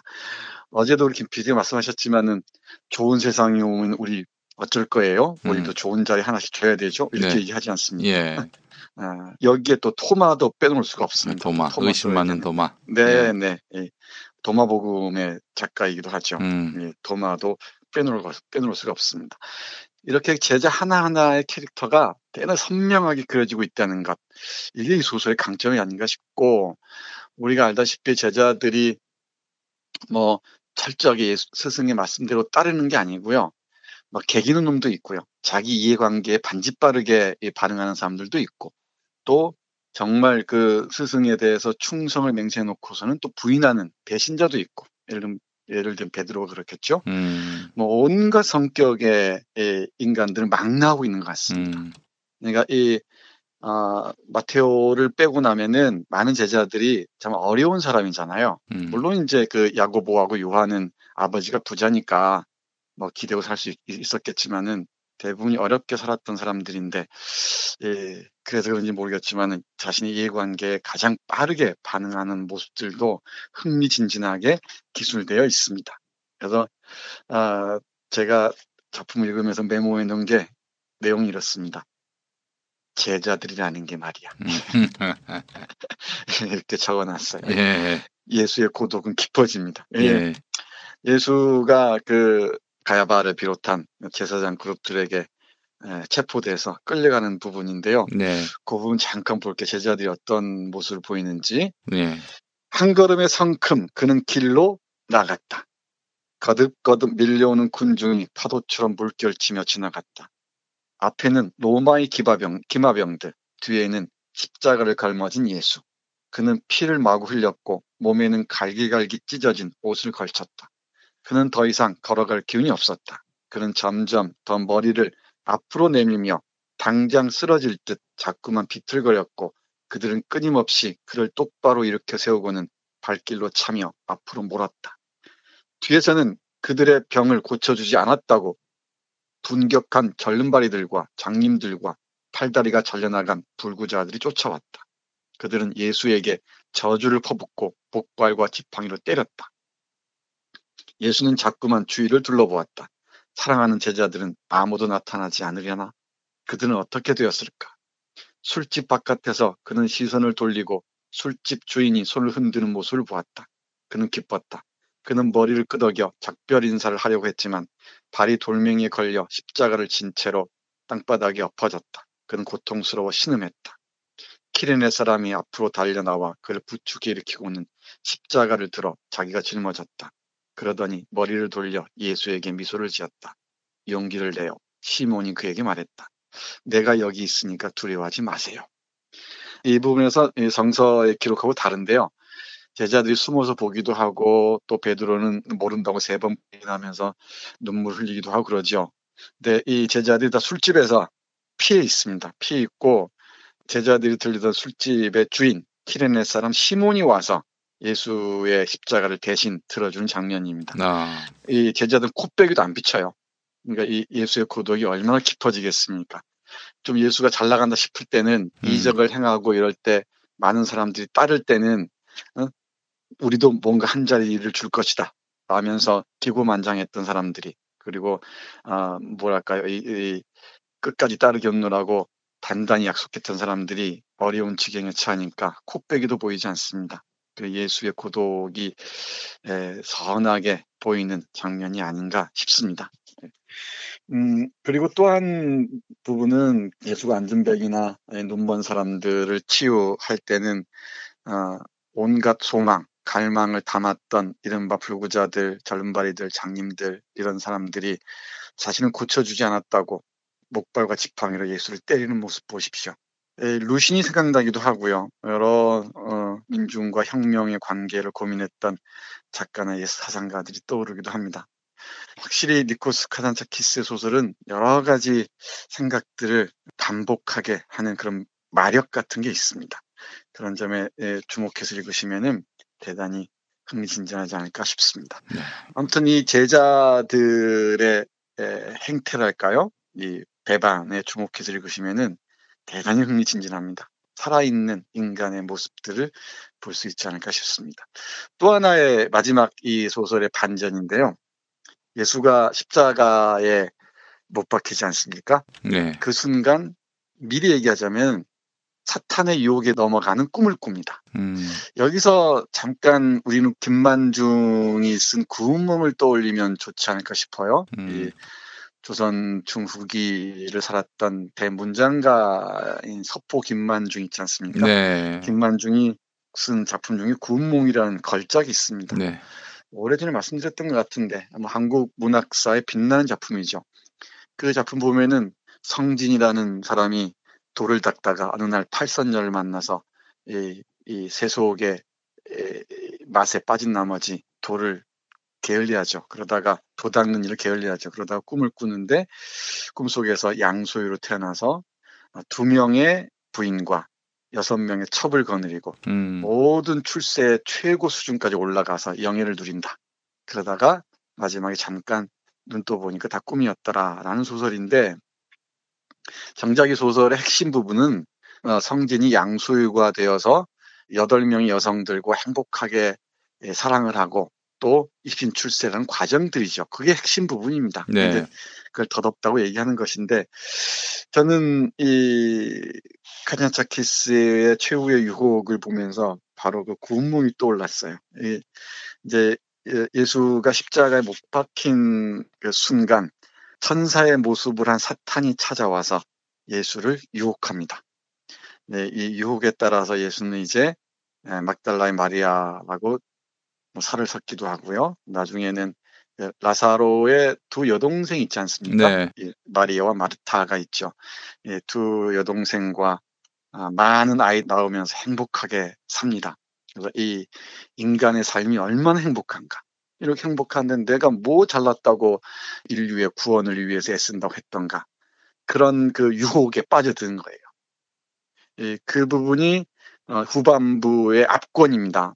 이 소설이 전체 33개 챕터로 이루어져 있습니다. 이건 분명하죠. 예수의 생애 33년을 은유적으로 보여주는 장 구성이라고 얘기할 수 있겠죠. 네. 근데 30장 이후 4개의 챕터가 마지막 부분에 클라이맥스 부분에서 바로 이 예수가 십자가에 못 박힌 순간에 회한에 젖어서 이 인생의 세속의 행복한 삶을 꿈꾸는 장면으로 그려지고 있습니다. 네.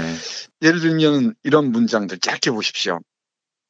천사가 유혹하는 문장입니다. 천사는 사탄이 천사의 모습으로 변신한 것이겠죠. 네. 당신네 인간들은 정말 얼마 행복한가요? 천사가 말했다.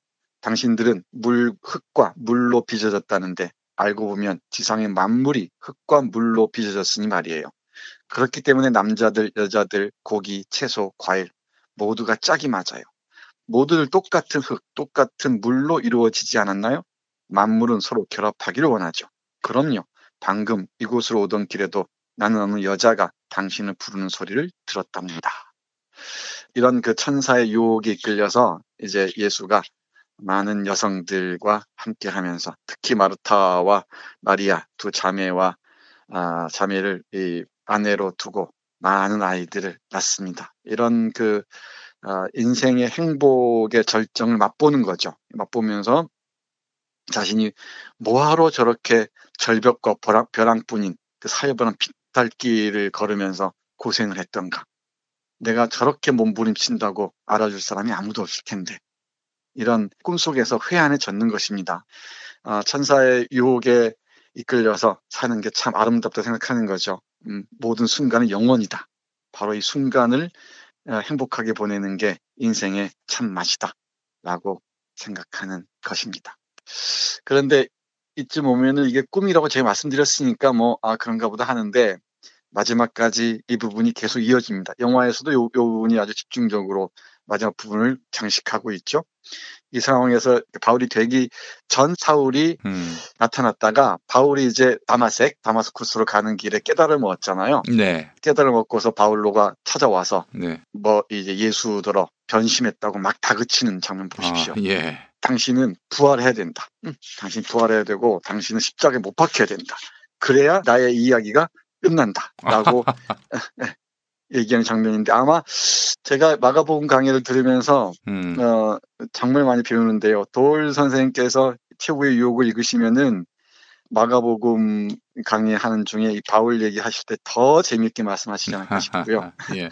정말 재미있으실 것 같습니다. 그러니까 이제 이런 거죠. 그 바울이 진정 예수를 존경할 만해서 존경한 게 아니라 예수를 하나의 어떤 그런 우상으로 만들어야 하고 하나님의 아들로 만들기 위해서 이렇게 예수를 끊임없이 압박하면서 너는 하나님의 아들로 살아야 돼. 그렇죠. 유혹에 휘말리지 않고 구원자로서의 삶을 살아야 돼 하면서 계속해서 압박한다는 그런 내용 아니겠습니까? 맞습니다. 당신은 부활해야 돼. 그리고 십자가에 박혀서 부활해야 돼.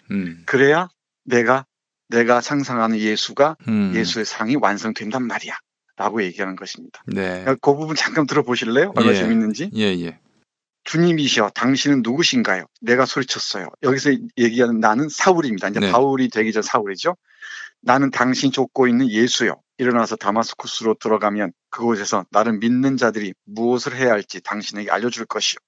나는 벌벌 떨며 얼른 일어났습니다. 나는 눈을 뜨고 있었지만 아무것도 보지 못했어요.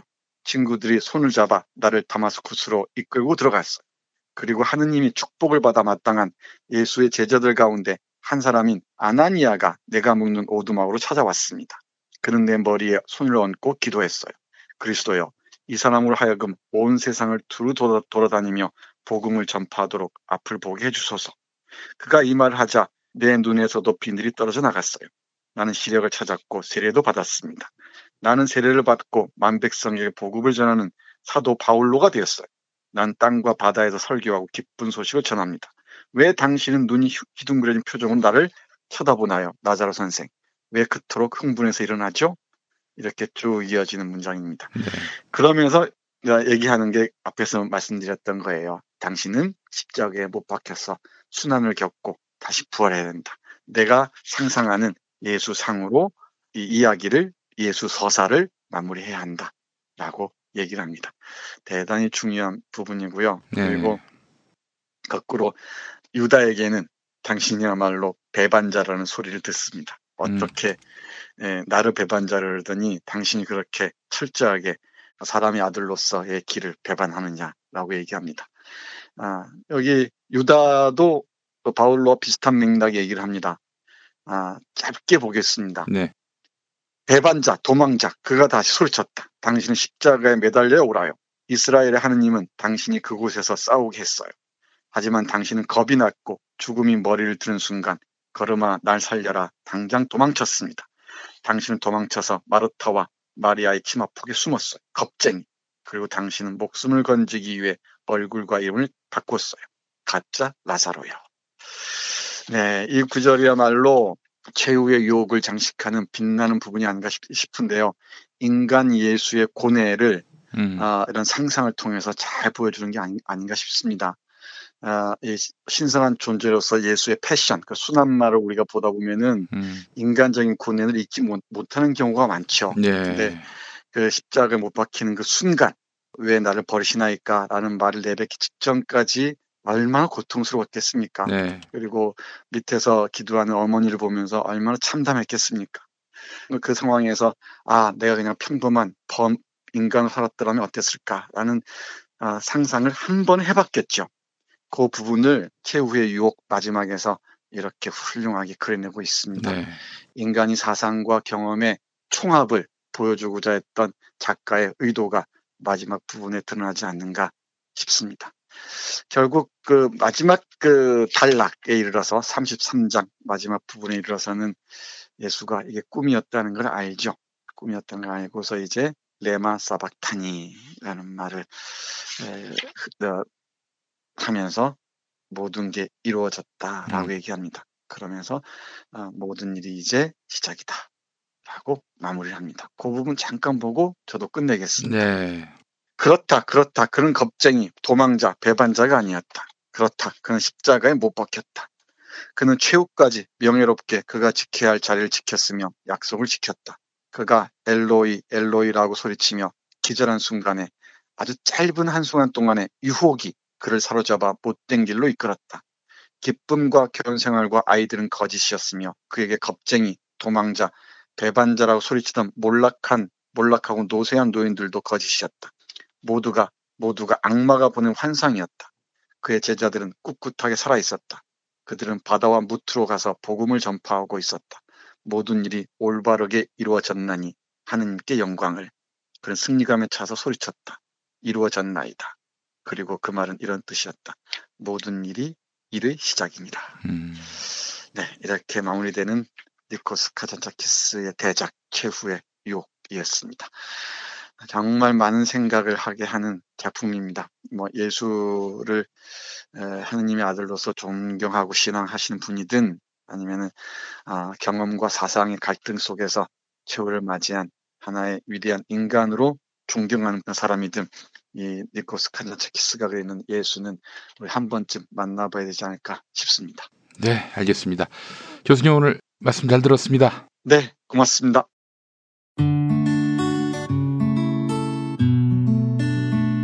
당신과 내가 좋은 나라에서 그 정의로운 나라 그곳에 산다면 난 그냥 좋아서 웃기만 할 거예요. 당신의 뉴스 보좌관 김용민 브리핑.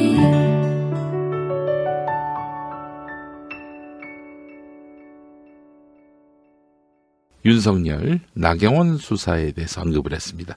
윤석열이 직접 언급한 건 아니고 최측근이 얘기했다고 그러는데 최측근이 윤석열 뜻에 어긋나는 말을 했겠습니까? 그 대표성을 띠고 인터뷰를 했으니 당연히 윤석열의 입장이라고 봐야 되겠죠. 광고 잠깐 보시겠습니다. 남성분들 중에 정말 말 못할 고민을 가진 분들이 많습니다. 병원에 가야 하는데 부끄러워서 가지 못하는 경우도 있고요. 사타구니 가려움, 겨드랑이 가려움 등의 문제로 고민인 남성분들 얘기입니다. 자, 그런 분들은 이제 김용민닷컴에 입점한 TSO를 만나보시기 바라겠습니다. 특허 기반 조성물로 미국 FDA의 의약 외품 등록까지 마친 정말 안전한 무자극 남성 청결제입니다. 얼마나 안전하냐면요. 성인 남성뿐 아니라 피부 자극에 민감한 남자 어린이도 사용할 수가 있습니다. 배곡 같은 사타구니, 뽀송뽀송한 사타구니, TSO가 도와드립니다. 자, 검찰 이야기 한번 해보겠습니다. 김종구 한결의 편집인의 칼럼입니다. 막장까지 간 검찰의 압수수색인데 무엇이 막장까지 갔느냐. 돌아가신 분, 수사관, 그분의 휴대전화를 압수한 것에 대해서 김종구 편집인이 이건 진짜 해도 너무한다라고 질타하고 있는 것입니다. 함께 읽어보실까요? 이른바 청와대 하명 수사 사건의 참고인 자격으로 검찰 출두를 앞두고 있다가 갑자기 세상을 등진 전 청와대 특감반원 사건을 보면서도 그런 생각이 새삼 들었다. 그런데 뒤이어 검찰이 고인의 휴대전화를 압수수색했다는 소식에 경악과 분노를 금할 수 없었다. 고인의 휴대폰을 뒤지면 죽음의 원인을 소상히 규명할 수 있다는 사고의 오만함도 놀라웠지만 세상을 떠난 사람의 휴대폰을 강탈하듯이 압수해서 간 무도함에 더욱 분노하지 않을 수 없다. 살아있는 참고인의 휴대폰도 함부로 압수수색할 수 없는데 어찌 저 세상 사람의 휴대폰을 뒤지겠다는 것인가. 휴대폰에 들어있는 어떤 내용에 대해서도 고인은 설명이나 항변을 할 수 없는 상태다. 하늘나라 사람의 휴대폰을 뒤질 권한은 애초부터 땅 위에 검찰한테는 없다. 세간의 의혹처럼 검찰이 자신들의 별건 수사 압박을 숨기기 위해서 휴대폰을 압수해 갔다면 더욱 천인공노할 일이다. 고인은 저 세상에서도 자신의 휴대전화 압수수색의 치욕감과 원통함으로 통곡할 것이다. 그러니까 검찰의 수사 압박 때문에 이 수사관이 고통과 공포를 견디지 못해서 세상을 하직한 거 아니겠습니까? 그런데 그분의 심경과 고충을 다 담고 있을 휴대전화를 압수해가요. 야, 이거는 정말 인간 이하의 짓이라는 얘기입니다. 검찰은 정확한 혐의 입증을 위해서 압수수색은 불가피하다고 설명한다. 정말로 그럴까? 문제의 김기현 전 울산시장 측근 비리 의혹 사건에서 검찰은 경찰이 관련자들의 수상한 돈 흐름을 포착해서 신청한 압수수색 영장을 모두 기각했다. 무차별적인 압수수색이 주특기인 검찰이 유독 그 사건 혐의자들에게만 봄바람처럼 따뜻하고 관대했던 이유는 무엇일까? 어찌됐든 경찰 수사가 직권남용과 선거 개입이라면 검찰의 행위는 더욱 심각한 직권남용의 역선거 개입이 아닐 수 없다. 또 있다. 고래고기 환부 사건에서 경찰이 불법 고래고기 유통업자 쪽 변호사의 사무실과 계좌 등을 압수수색했다면 어떤 결과가 나왔을까? 담당 검사의 선임자였던 해당 변호사와 검찰 간의 은밀한 거래, 전관예우의 치부가 낱낱이 드러나지 않았을까? 그런데 검찰은 경찰이 신청한 압수수색 영장을 모두 기각했다. 여러분, 지난번 정경심 교수 1심 3차 공판준비 기일에서 판사가 검사한테 했던 말이 뭡니까? 아니, 판사도 잘못할 수 있다. 그런데 검사는 왜 자기들은 하나도 틀리지 않는다. 우리는 무오류다 라고 말하고 있는가? 이렇게 질타하고 있습니다. 웃기잖아요. 아니, 울산 사건들은 왜 이렇게 봄바람처럼 따뜻하셨습니까? 그런데 자기들의 비위가 들춰질 가능성이 있어 보이는 세상을 떠난 청와대 특감반원은 그분이 고인이 됐음에도 불구하고 그분의 휴대전화를 압수해 갑니까? 이런 이중잣대, 이중플레이, 국민들이 용인할 수 있을 것 같아요? 용인하건 말건, 야, 니들이 용인한다고 또 용인하지 않는다고 우리 검찰의 위상이 달라지는 줄 아니? 달라지는 상황이죠. 공수처가 설치되면 자기들도 이제 누군가로부터 수사의 대상이 될 수 있기 때문에, 그래서 지금 무력화하려고 기를 쓰고 있는 거 아닙니까? 조국 잡아 족치는 거 보세요. 문재인 대통령 턱밑까지 수사하는 거 보세요. 이게 이들이 노리는 게 뭡니까? 뭐 그냥 비위가 있기 때문에 당연히 수사하는 것이다. 아니, 그럼 나경원 수사는 어떻게 된 겁니까? 당연히 해야 할 수사. 어쩌면 조국보다도 더 심각한 정황이 뚜렷한 많은 나경원에 대해서는 왜 제대로 수사를 하지 않아요? 관련해서 현재 윤석열의 입장을 김종훈 경향신문 논설위원이 취재를 통해서 소개했습니다. 관대한 선택적 수사의 이유를, 그리고 사람에게 충성하지 않는다는 윤석열 검찰총장의 대통령에 대한 충심 발언의 진위가 뭔지를 윤석열 총장에게 인터뷰를 청했다. 윤석열 총장은 개별 언론사와 회견을 한 선례가 없다 이러면서 측근을 통해서 자신의 입장을 밝혔어요. 보겠습니다. 김종훈 논설위원이 묻습니다. 조국 전 법무부 장관과 가족에 대한 먼지 털기식 수사는 과도하지 않았는가? 그러자 이제 이 측근이라고 하는 사람은 윤석열 총장은 조국 장관 지명 직후에 축하 전화까지 했다. 청문회 준비를 잘해야 한다라면서 경험 많은 검사 실명까지 거론해서 준비팀에 보내라고 지시했다. 그런데 지명 이후에 제기된 의혹들은 통상적인 수준이 아니었다. 증거인멸 정황도 여러 건 있었다. 그러니까 이제 조국이 될 때는 뭐 앞으로 잘해봅시다 이랬는데 오랏 지명 이후에 이런저런 의혹들이 막 쏟아졌다는 거예요. 그래서 이 사람 안 되겠는데 해서 정의 구현 차원에서 조국을 털기 시작했다. 그러니까 이게 뭐 검찰 개혁을 반대해서 혹은 뭐 조국을 반대해서가 아니라 조국이 뭔 잘못이 있기 때문에 수사를 한 것이다. 이렇게 얘기하고 있는 거예요. 두 번째 질문. 김기현 경찰 수사건은 2년 가까이 수사를 안 하다가 갑자기 재개했다. 지난 7월에 울산지검이 경찰청에 첩보 출처를 물었다. 지난 10월 말쯤 출처는 청와대 반부패 비서관실이며 9차례 청와대 보고가 있었다는 내용을 담은 자료가 왔다. 그래서 그걸 계기로 수사를 하게 됐다. 아니 그러면은 청와대 반부패 비서관실로부터 들어온 자료를 경찰청에다 건네주는 거, 이첩하는 거 당연한 거 아닌가요? 그게 어떻게 단서가 돼서 수사에 들어갈 수 있을까요? 에이, 설명이 너무 모자랍니다. 유재수 전 부산시 경제부시장 수사도 지난 2월에 고발된 사건인데 이제야 손댄 이유가 무엇인가? 동부지검이 당시에는 환경부 관련 수사로 여력이 없었다. 팀이 정비되고 과거에 없던 진술이 나와서 본격적으로 수사를 하게 됐다. 이걸 믿어줘야 됩니까 우리가? 믿어줘야 하나요? 국회 패스트트랙 충돌 사건 수사는 8개월째 답보 상태 아닌가? 자유한국당 의원들의 이런 폭력, 물리력 행사 이와 관련한 수사는 어떻게 풀 HD급 화면을 확보하고 있음에도 불구하고 수사가 진척되지 않는가 물어본 거예요. 검사 3명이 대상포진, 그놈의 또 대상포진 또 나옵니다. 대상포진, 목디스크 등에 걸릴 정도로 강행군이다. 올해 말까지 기소할 생각이었다. 그런데 수사 대상이 140명에 달하고 하나같이 불출석으로 맞서고 있다. 하나같이 불출석? 누가? 민주당 의원들 다 나갔어요. 정의당 의원들 다 나갔어요. 누가 불출석을 했습니까? 검사 10여 명이 동영상을 분초로 쪼개볼 정도로 증거를 촘촘히 보고 있다. 그러니까 수사는 하고 있으니까 수사 안 한다고 뭐라 하지 마라 이런 얘기입니다. 아니 근데 그 수사가 그렇게 어렵습니까? 김용민이한테 한번 왜 주지? 금방에 내가 분류해낼 수 있을 것 같은데 그럼 뭐가 어렵지 그게? 자 다음 질문. 나경원 자유한국당 의원에게 제기된 비리 의혹에 대해서는 왜 강제 수사를 하지 않는가?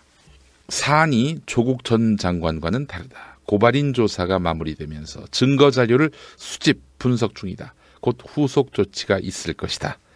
곧 후속 조치가 있을 거다라고 얘기했습니다. 곧이라 하면 아마도 패스트트랙에 오른 공수처 법안, 검경수사권 조정안 이것이 어떻게 처리되는가? 금명간 아마 결론이 나겠죠? 아마 그래서 곧 후속 조치가 있을 것이다 라고 말한 것이 아닌가 생각이 되네요. 자, 이런 인터뷰를 한 김종훈 논설위원 이런 말을 했습니다. 검찰개혁은 문재인 정부의 최우선 국정과제다. 윤석열 총장이 대통령에 대한 충심으로 인한 수사를 한다라고 말한 것이 진심이라면 검찰개혁에 적극 나서야 한다. 그런데 검찰이 내놓은 개혁안에는 매서운 자기 성찰이 없다. 부당한 내압, 상명하복 문화, 내압이라고 하는 것은 이제 총장이 일선 검사들한테 찍어 누르는 혹은 검사장이 일선 검사들에게 이래라 저래라 하는 것을 말하는 거 아니겠어요? 그게 내압인데 그 밖에 상명하복 문화, 지휘부 입맛대로인 사건 배당 시스템 등 낡은 관행들은 그대로 살아 있습니다. 그뿐입니까? 청와대 감찰 무마 수사를 하면서도 정작 비위 검사의 감찰 수사를 무마합니다. 내로남불의 극치인 것이죠. 수사권 남용, 기소권 전횡 또한 여전합니다. 지금 검찰에서는 정치권을 쥐고 흔들면서 자기 보호만 철저한 이기주의 집단의 모습만 엿보이고 있다는 것이죠. 김종훈 논설위원의 경향의 눈 함께 읽어봤습니다. 두 번째 섹션 여기까지입니다. 스페이드 퀴즈입니다. 돌잔치, 칠순잔치, 가게 홍보, 체육대회, 창사기념일. 정답! 기념품! 문제를 끝까지 들으셔야죠. 이럴 때 사용하는 판촉물이나 기념품, 답례품, 단체 선물 등을 취급하는 전문업체로서 국민을 위해 제대로 일하는 언론과 정당의 후원을 하는 판촉물 전문업체는 어디일까요? 정답! 네피알! 네? 어디라고요? 네피알! 네, 정답입니다. 판촉물이나 단체 선물이 필요할 때 이왕이면 우리 편 회사 네피알을 찾아주세요. 인터넷 검색창에 네피아를 치시거나 032-519-4800으로 전화주시면 친절하게 상담해드립니다. 그런데 상품은 뭔가요? 네피아를 가서 고르세요. 3만 가지가 넘는 물품이 있어요. 김용민이 책을 냈습니다. 혐오를 혐오하다. 보수 기독교가 하나님과 성경의 이름으로 벌이는 혐오. 그 혐오는 모두 거짓이고 범죄임을 김용민이 간절하게 또 신랄하게 이야기합니다. 하나님과 성경의 이름으로.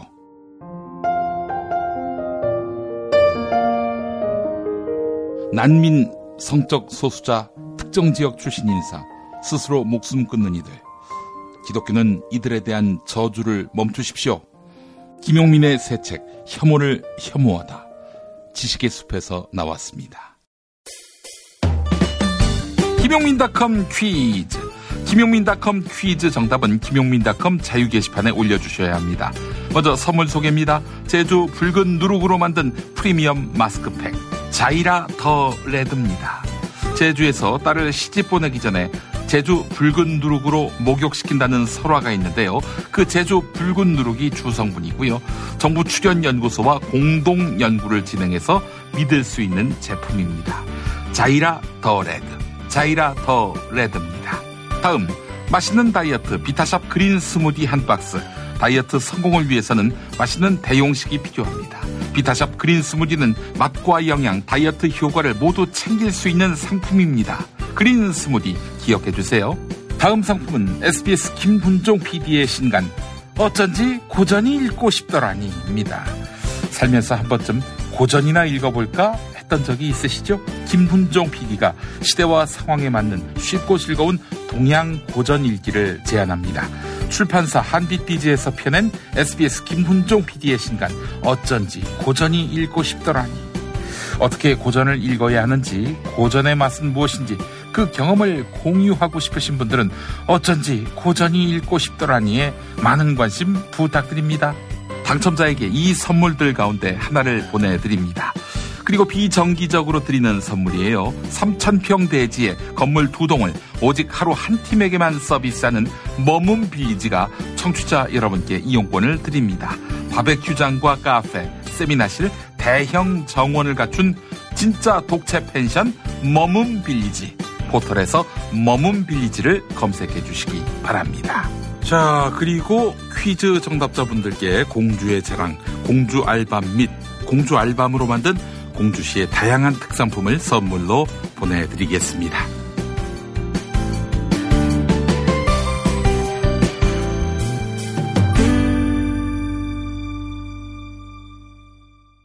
세 번째 섹션이 되겠습니다. 삼성 문호조, 누군가는 신화라고 이름을 붙였는데 그게 어떻게 신화일 수가 있습니까? 에?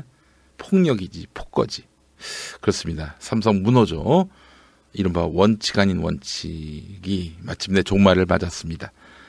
노조를 만들고 말고는 노동자들이 판단할 바입니다. 사용자가 내 눈에 흙이 들어오기 전에 노조는 없다. 이런 말하면 안 되죠. 이건 헌법적 권리를 부정하는 것이죠. 자유민주주의 국가에서 기업을 해서는 안 될 사람임을 인증하는 것입니다. 그래요. 잔혹신화라는 말은 또 맞을 수 있겠네요. 삼성문호조 잔혹신화. 삼성문호조 잔혹신화 마침내 종말을 맞았다. 근데 이 종말이 말이죠. 사용자가 선의로 해가지고 여러분 노조 만드십시오. 저희가 간섭해 뭐합니까? 간섭할 일도 아니고요.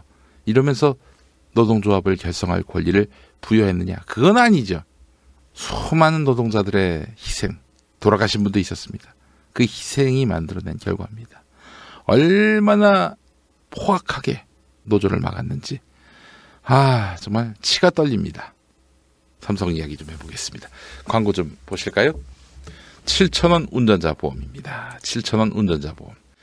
내가 낸 비용원비를 보장해주는 실손보험 얼마에 가입하고 계십니까? 40세 남성 기준 월 10,000원대, 10살 자녀라면 월 5,000원대에 가능합니다. 값비싼 임플란트 보장해주는 치아보험 얼마에 가입하고 계십니까? 50세 남성 기준 임플란트 하나당 100만 원 보장에 월 2만 원대고 20년 동안 보험료가 오르지도 않는다고 합니다. 월 2만원대 비갱신 암보험도 7,000원 운전자 보험 카페를 검색하시기 바랍니다. 연중 무휴 밤 9시까지 상담 가능합니다. 보험료 때문에 힘드신 분들은 전화해 보시기 바랍니다. 만족하실 거예요. 자, 016-360-0689 016-360-0689 02849-9730 02849-9730으로 문의해 주시기 바라겠습니다. 감사합니다. 7,000원 운전자 보험이었습니다. 자, 삼성이 이젠 바뀌어야죠. 삼성전자의 이사회 의장서부터 시작해서 시정 선고를 받았습니다. 법정 구속됐어요. 지금 이사회에 큰 구멍이 생겼습니다. 물론 이사회가 있건 말건 그 회사는 이재용 마음대로 하는 회사죠. 지금 이 삼성에서 빚어지고 있는 파행들 보면은 다 오너 리스크 때문입니다. 그렇잖아요. 분식 회계, 또 주가 조작, 아울러 노동 탄압, 증거인멸. 다 이재용을 위해서 그런 거 아닙니까? 그렇죠? 근데 이제 사실 이재용은 지난 10월에 임기가 끝나면서 3년 만에 등기 이사직을 내려놨는데, 그런데 삼성이 지금 이재용과 무관하다. 누가 그렇게 얘기합니까? 주요 주주인 국민연금이 이제 반대해가지고 이재용이 더 이상 임기를 연장하지 못하게 된 면도 있지만은, 그러나 삼성은 여전히 이재용 휘하에 있다고 봐야 되겠습니다. 지금 정상적인 기업 운영이 난관에 부딪히고 있어요. 오너 리스크 때문입니다. 오너에게 리스크가 없었다면 왜 난관에 부딪혀요? 당장 정기 인사가 몇 주째 지연되고 있는데, 삼성은 2010년 이후 해마다 12월 첫째 주에 그룹 사장단과 임원 인사를 낸 다음 차례차례 직원들 인사를 해왔는데요. 삼성전자 관계자는 인사와 관련해서 내부에서 들리는 이야기가 없다, 이렇게 말했어요. 결정할 주체가 없다는 거죠.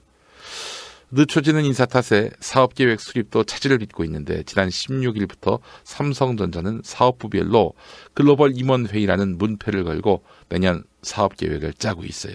하지만 정기 인사가 이루어지지 않으면서 계획 수립과 실행 주체가 유동적이라는 것이죠. 정기 인사에서 교체될지 모를 임원이 사업계획을 주도할 수는 없는 것이니까. 그렇죠. 그러니까 인사라도 나야 할 텐데, 인사를 할 주체는 없는 것이고, 그렇다고 또 기존 인사가 새 계획을 수립하자니 언제 잘릴지 모를 상황이고, 이두저도 못하고 있다는 것이죠. 자, 그렇다면 여기서도 확인되는 제왕적 총수 시스템 바꿔야 되는 거 아니겠습니까? 홍승표님, 하종근님 똑같이 재벌 해체 말씀하셨는데, 맞아요. 그게 근본적인 해답입니다. 재벌 해체까지 가기는 참 길이 멀어 보이는데요. 기업 경영과 지배구조 전문가들은 삼성이 사면 초과에 놓인 근본 원인을 총수 시스템에서 찾는데, 이병철 창업회장 이래로 이어져온 문호조 경영원칙은 물론이고 이재용 부회장으로 그룹이 승계되는 각종 불법 편법 행위가 사법 처벌의 대상이 되고 있는 상황인 것이죠. 이창민 한양대 교수는 전문 경영인들이 회사와 주주의 이해보다 총수의 뜻과 이해를 우선할 수밖에 없는 제왕적 총수 시스템 속에서 치명적 문제들이 불거지고 있다, 이렇게 이야기하고 있습니다. 총수를 없애면 되죠. 그럼 재벌 체제가 해체가 되는 것이고요. 삼성을 없애자, 이런 얘기도 있습니다. 삼성에서 총수가 사라지면 기업이 망하는가, 그렇게 얘기하는 쪽은 아마 조선일보, 종양일보가 될 것입니다. 윤석열은 방상훈, 홍석현 만나서 뭔 짓을 했을까요? 그뿐만 아니라 방상훈과 홍석현은 지금 자기들의 미디어를 통해서 어떤 이야기를 하고 있는 것일까요? 왜 윤석열의 이익을 대변하고 있을까요? 함께 좀 살펴볼 필요가 있을 것 같습니다. 한겨레 사설 하나 더 보겠습니다. 한겨레에 대해서 애정은 있습니다만, 그래도 한겨레가 삼성에 대해서는 그나마 할 말은 좀 해온 언론이라고 하겠죠. 자, 사설 보겠습니다. 삼성의 노조 파괴 사건. 어제 제가 KBS 1라디오 김용민 라이브에서도 얘기했습니다만, 이건 정말 또 하나의 깡패의 다름 아닙니다. 또 하나의 가족이 아니라 또 하나의 깡패. 이런 사례들이 있었죠. 제가 어제 KBS 1라디오 김용민 라이브에서 소개했던 것들을 보면은, 노조원들의 경력, 출신 학교, 결혼 이혼 여부, 채무 등 재산 상태, 임신이나 정신병력 등 건강 상태, 성향 등을 사찰에 수집한다고 합니다. 김용민이가 만약 삼성 직원이어서 사찰 대상이 됐다 그러면은 김용민이가 어느 학교 나왔는지, 그리고 과거에 이거 했던 이력들, 아울러 결혼을 했는데 지금 결혼 상태가 어떤지, 부인이 잠자리에 잘 응하지 않는다, 뭐 이런 얘기. 그리고 그 중요 부위가 알뜰 소세지를 방불케 한다. 뭐 그런 얘기. 채무가 얼마고 또 그리고 당뇨가 있다. 뭐 이런 것까지 다 파악한다는 거 아니에요. 여러분의 그 지금 일상을 이렇게 수집하고 다닌다고 생각해 보세요. 얼마나 끔찍합니까? 게다가 1대1로 밀착 관리해요. 노조가 설립되려고 하거나 노조가 활동하면 위장 폐업을 지시합니다. 폐업 후에는 비노조원의 경우 다른 협력사 재고용을 알선해 주지만 노조원은 재고용하지 말도록 했습니다. 노조원에게는 개별 면담과 업무 전환, 징계 실적 압박, 그리고 일감 안 주기, 표적 감사를 통해서 노조 탈퇴를 끊임없이 회유했습니다. 삼성 요구를 받은 경총의 협력사 사장들을 콘도에 불러서 이런 일도 벌였다고 합니다. 그 경총 직원들이 노조원으로 연기합니다. 극렬 노조원으로 연기를 해요. 그래서 사장들한테 생수병을 던지거나 막 욕설을 해요. 과격한 행동을 합니다. 이로써 이 사장들에게 노조에 대한 공포심, 적개심을 심어줘요. 이런 삼성의 반노조 활동 때문에 2014년 5월 노조원 염호석 씨가 스스로 목숨을 끊었습니다. 아시겠습니다만 염호석 씨 시신을 탈취했어요. 경찰이. 그래놓고는 조기에 염호석 씨 장을 치르게 하죠. 가족장을. 이거는 뭐 이슈가 커지길 바라지 않은 삼성의 의도다라고 판단하는데 왜 조기에 시신을 이렇게 화장하라고 했을까? 뭐 더 감추고 있는 사실이 있었던 것은 아닌가? 의구심을 갖지 않을 수 없습니다. 게다가 염호석 열사가 노동조합장으로 치르게 해달라고 했는데 그걸 막으려고 부친에게 돈을 줍니다. 부친은 그래서 이 시신을 탈취하는 데 도움을 줘가지고 결국에는 노동조합장으로 하지 못하게 했어요. 삼성 뜻대로 돈 받고. 세상에. 아들 시신을 이따위로 팔아버렸습니까? 그 아버지. 처음에 그런 적 없다, 돈 받은 적 없다 했더니 나중에 다 시인했어요. 그리고 집행유예인가 받았을 거예요. 아들이 정말 비탄하게 죽었는데 그 아들 시신으로 그래 몇 억 받아서 어떠셨습니까? 행복하셨습니까? 아버님이 어떻게 이럴 수가 있죠? 아버님 그래도 되는 겁니까? 뭐 하여간 이 아버님으로 하여금 그런 인간 이하의 행동을 하게 만든 주역은 바로 삼성이죠. 자, 이렇게 삼성은 범죄적 행동을 했습니다. 그런데 법정에서 단죄하는데 6년이나 걸렸어요. 게다가 경찰이 이렇게 시신 탈취하는데 앞장섰죠.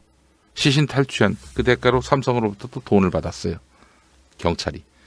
그리고 검찰은 또 수사를 한 차례 덮었습니다. 이 나라가 과연 민주공화국입니까? 법치국가입니까? 삼성 왕국이지요. 안 그렇습니까? 게다가 노동부와 경총도 외부 조력자 역할을 했습니다. 야, 노동자 지옥이에요. 노동자 천국을 바랍니까? 지금 노동자들이 이 상태에서는 벗어나게 해달라는 거 아니에요.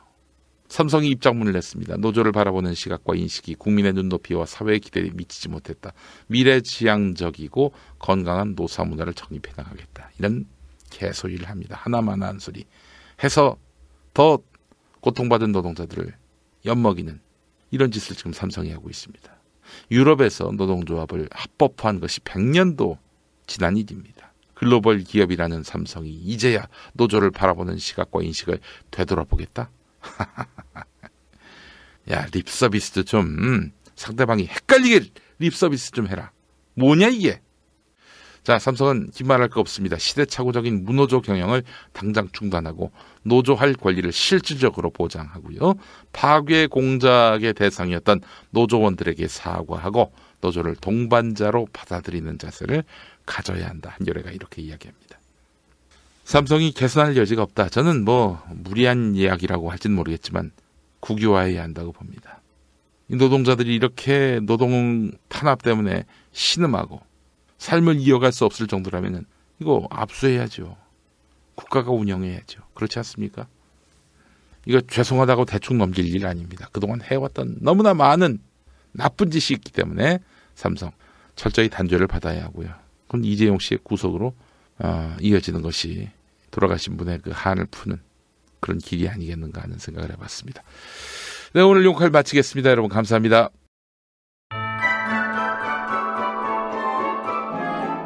김용민 브리핑과 함께한 시간 어떠셨어요? 구독하기, 별점 주기, 댓글 달기, 후원하기로 응원해주세요. 이 방송을 유튜브 김용민 TV를 통해서도 만날 수 있는 거 알고 계시죠? 그럼 다음 시간에 다시 만나요.